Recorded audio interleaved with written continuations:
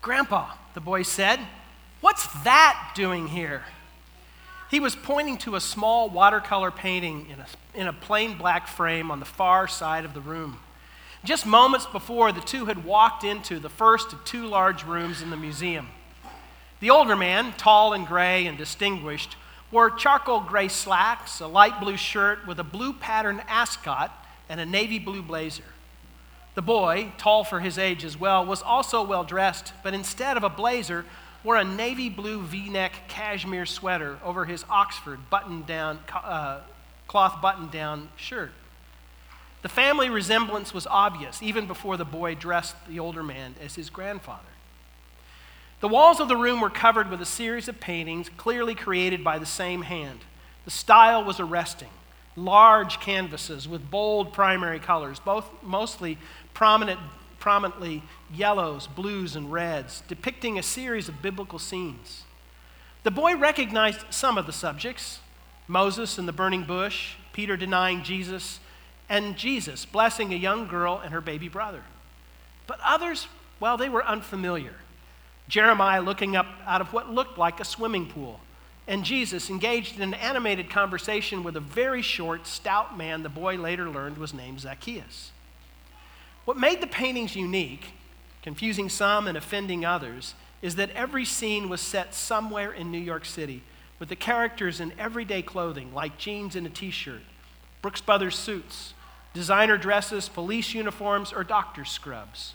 The scenes included cops and firefighters, Wall Street bankers and ER docs, construction workers, desk clerks, and hotel maids. The full range of people a typical New Yorker might see in the course of a week. Some of Robert Logan's critics called his work disrespectful and irreverent, while others praised its accessibility. It was true.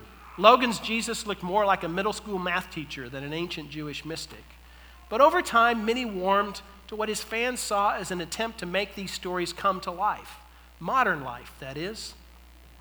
For years, his paintings attracted attention and occasional praise, but Logan's work had never quite been accepted in the highest circles of the contemporary art world.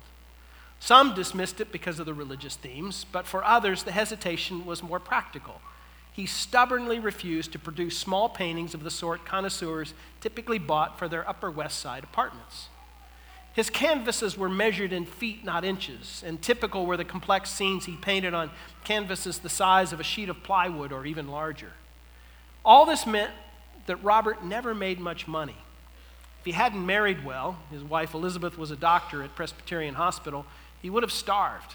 But she loved him and had been endlessly tolerant even when he brought home next to nothing to pay the family bills. She loved his work and respected the tenacious work ethic represented in more than 200 canvases the gallery had to choose from when they picked out the 25 selected to represent his life's work. The small painting that Thomas, the artist's grandson, had pointed out was hanging by the opening that led to the second of the two rooms in that part of the gallery.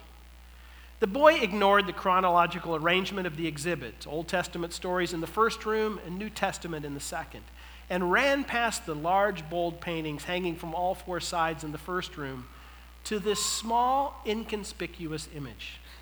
Set off by a mat, the painting itself measured just 10 inches by 14 inches. The top right corner was marred by a thin, rounded brown stain, which Thomas later learned came from the bottom of his grandfather's coffee cup after a waitress had carelessly refilled his mug in a diner. This was not the first time the boy had seen this painting. His grandmother brought it out and hung it each Christmas in the Greenwich Village apartment she and Robert had lived in for most of their married life. The boy loved it from the time he was young, frequently asking and sometimes demanding that it be taken off the wall so he could get a closer look. He was fascinated with the complex scene, drawn in black ink, then filled in with bright colors, watercolors. It showed a view from Central Park from the vantage point of Columbus Circle. But this was no simple landscape. And from the Central Park setting meant nothing to the boy then or now. What Thomas found mesmerizing were the characters, human and animal, that filled the painting.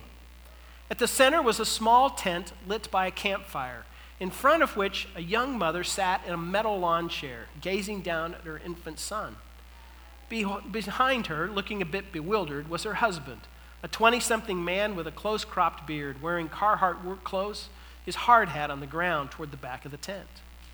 To one side stood a doctor, her white lab coat peeking out from a knee-length down coat. And behind her were a couple of cops and a firefighter. On the other side, with necks craned to see into the tent, were some foreign guys in expensive suits and Burberry coats, holding boxes with names like Tiffany and Rolex on the outside. And in front were a couple of dog walkers with a dozen dogs, all pulling on their leashes to get a look at the baby in the young woman's arms. And finally, there was a small ensemble of Broadway singers who'd been drawn into the scene after their last performance of the day. At 10 years old, Thomas still hadn't lost the curiosity that had him looking again for details in the painting he might previously have missed. Last Christmas, it had been the pigeon perched on top of a light pole.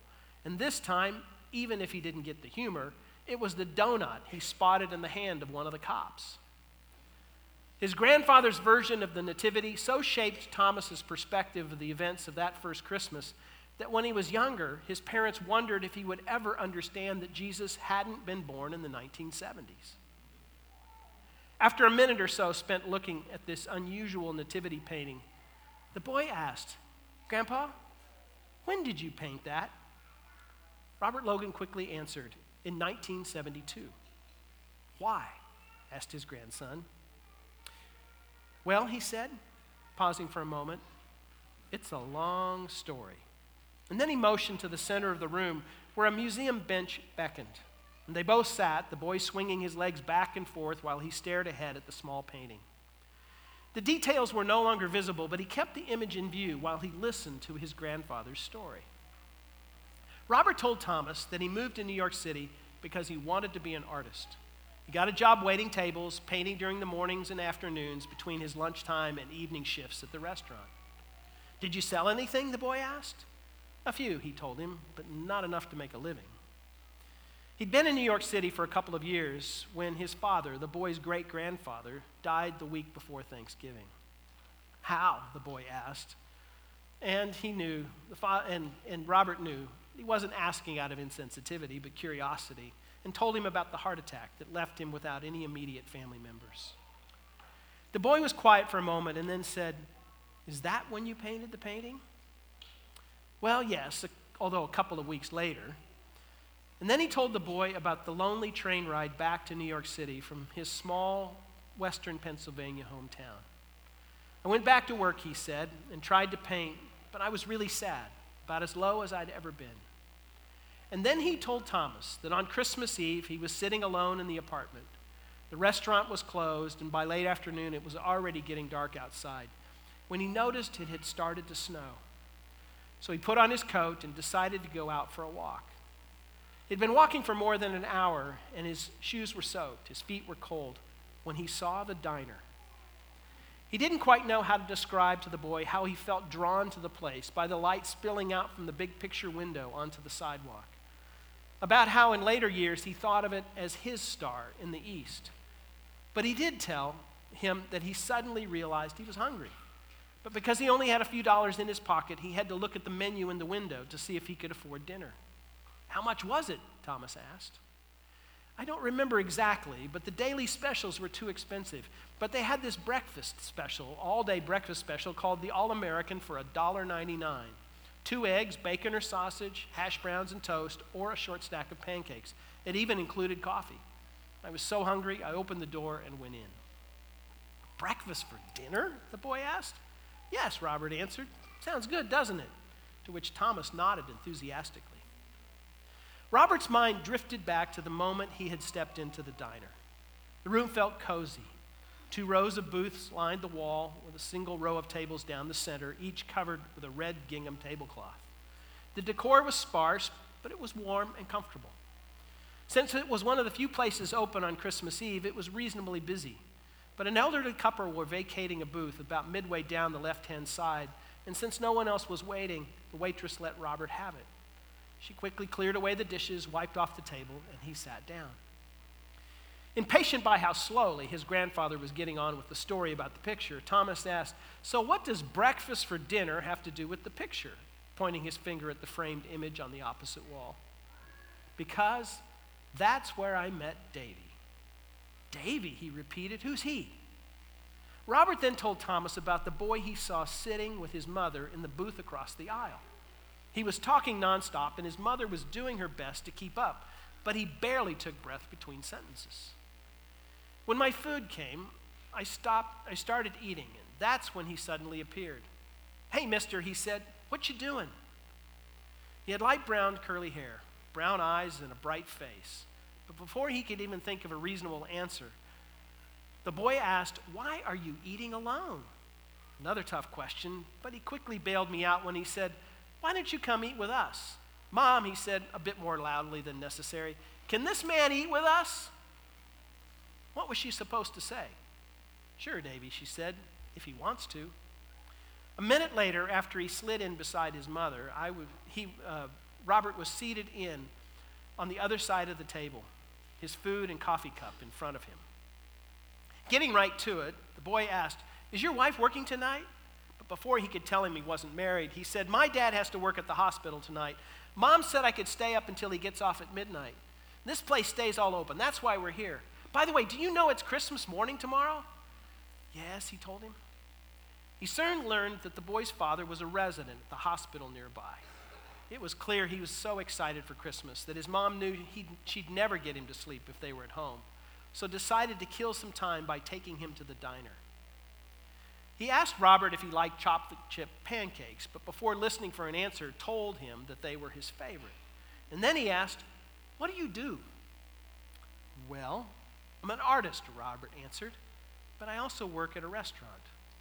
Do you draw pictures, he asked. Paint, he said. Cool, he said. What do you paint pictures of? It was a hard question to answer, since at that point, Robert was still trying to find his artistic voice. But Davy didn't wait for an answer and was on to the next question. Have you heard the Christmas story? Robert hesitated and then said yes, although it had been some time since he had reviewed the familiar tale. You see, Mary, he said, pausing, that's my mom's name too. He looked up, smiling into his mother's face. Mary was engaged to a man named Joseph. That's my dad's name, he added with great pride.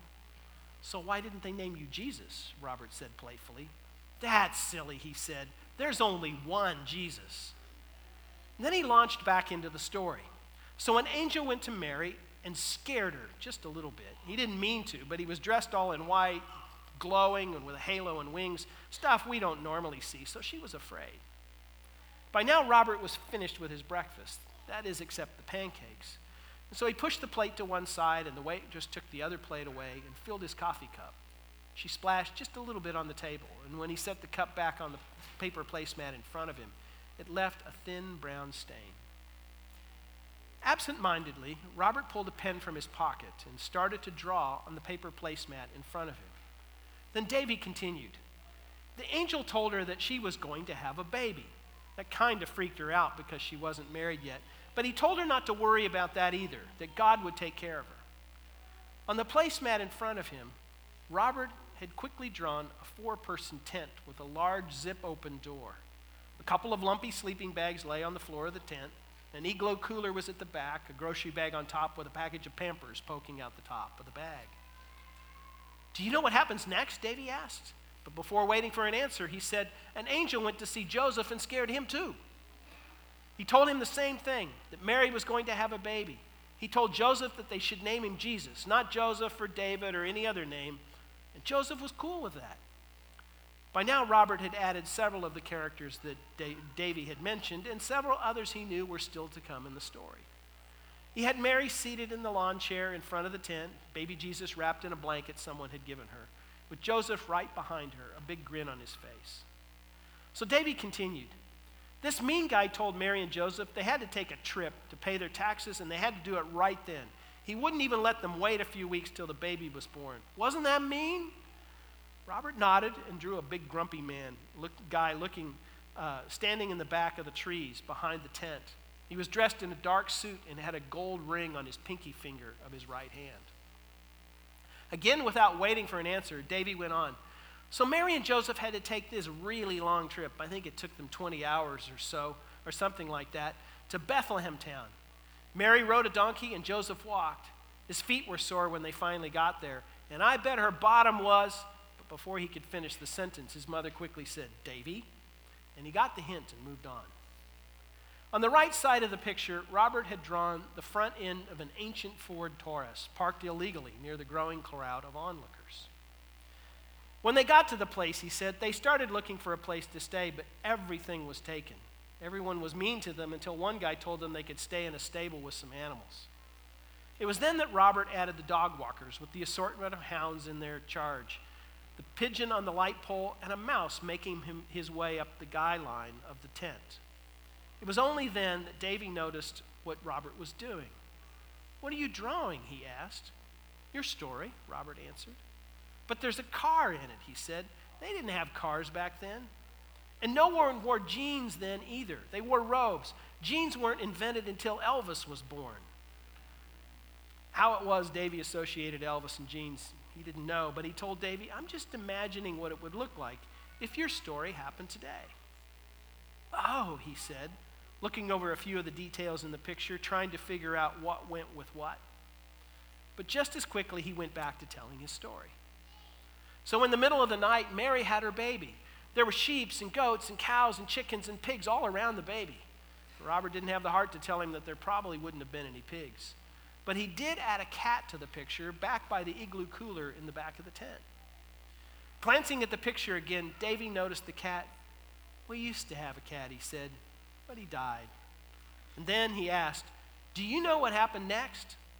Searching back to his long-ignored Sunday school memory bank, Robert remembered what came next, the shepherds. But before he could get a word out, Davy said, the shepherds. And one of the angels came to tell them about the baby. Then some other angels came and gave a concert. I think some of them were flying around. That's when Robert added his little chorus of Broadway singers to his drawing. In his picture, they weren't flying, but a couple of them on the back were on tiptoes so they could see the baby while they sang. What's next? Robert asked, vaguely remembering the lines from the carol, We Three Kings of Orient Are. The wise men, Davy said, looking at his mother to make sure he was on the right track. She nodded yes, and he continued. They came, he began, from the East Coast. This star moved through the sky and led them right to Jesus. By now, Robert had sketched in the three businessmen in their Burberry coats, and they brought him some presents. One of them even brought him a bag of gold money. And with that, Robert added a small, heavy bag in the left hand of the nearest businessman. Now that he was done with his story, Davy looked more closely at Robert's drawing. Struggling to recognize everything upside down, he slid down from his seat, came out and around to Robert's side, and sat down beside him. And Robert explained that the doctor just happened to be walking by when Mary's baby came, and that he had added the cops and the firefighter because they worked nights just like the shepherds did. And that soon after the moment depicted in the painting, or the picture, the cops noticed the grumpy bald guy hiding in the trees, the one with the gold pinky ring, and they chased him, but he had too big a head start and got away. While the two of them sat going over the drawing, Robert pulled out a small watercolor paint set and began to color in the drawing. He used bright primary colors, bringing the image quickly to life. He seemed pleased, and again, Davy returned to his mother's side, this time moving on to talking about what he was hoping for from Santa on Christmas morning. But as the time grew later and closer to 10 o'clock, he started to yawn, and eventually he leaned into his mother and fell asleep. Robert and Mary talked for just a short time, but eventually Robert knew it was time to go. He thanked her for her generosity in sharing Davy for the evening. I needed this, he said. This evening has been a gift. And with that, he put on his coat and made his way out the door. He went south and a little bit east until he came to a large church. The sign outside announced an 11 p.m. midnight Christmas service, and glancing at his watch, he saw he was just in time. And while he hadn't been in a church building in years, Robert quickly made his way into the warm sanctuary, a place that felt strangely like home. When Robert finished telling Thomas the story about the painting, he asked his grandfather, why didn't you give Davy the picture? I've thought about that a lot over the years. The truth is that neither he nor his mother asked for it, and it didn't occur to me until several days later. It's possible that later he wished he had it, but it's also possible that it would have meant little to him. Regardless, I'm grateful he didn't ask. I think God knew that I needed it more than he did. What he couldn't adequately convey to his 10-year-old grandson was the profound impact that that evening had had on him. The darkness that had so weighed him down that night began to lift. Now, it would be weeks, even months, before it would lift completely. But that evening, he began once again to reclaim his sense of wonder. When the light began to shine in his soul again, and the words the angel spoke to the shepherds in David's story hit home. Behold, I bring you good news of great joy that will be for all people. Today in the city of David, a Savior has been born to you. He is Christ the Lord. Within weeks, Robert began painting the work that would define his career. He began to read his previously neglected Bible, and the stories began to jump off the page. And one by one, he began to paint what he saw. Taking the characters and scenes, he translated them into the reality of everyday life. And slowly, decades after he started this artistic path, some began to notice and appreciate what he was doing. The exhibit of his work would open in a few days.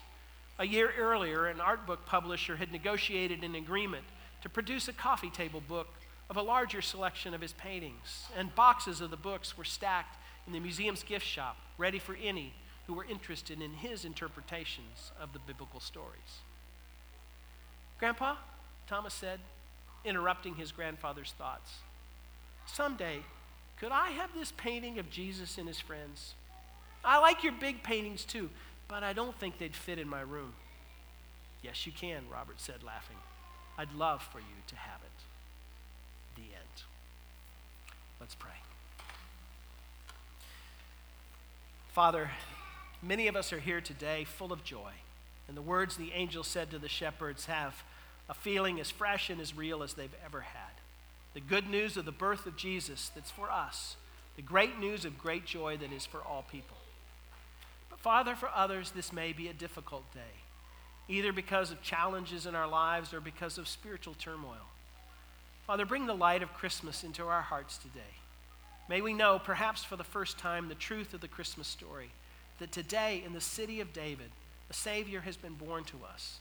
He is Christ the Lord. Father, this Christmas, bring us home to you.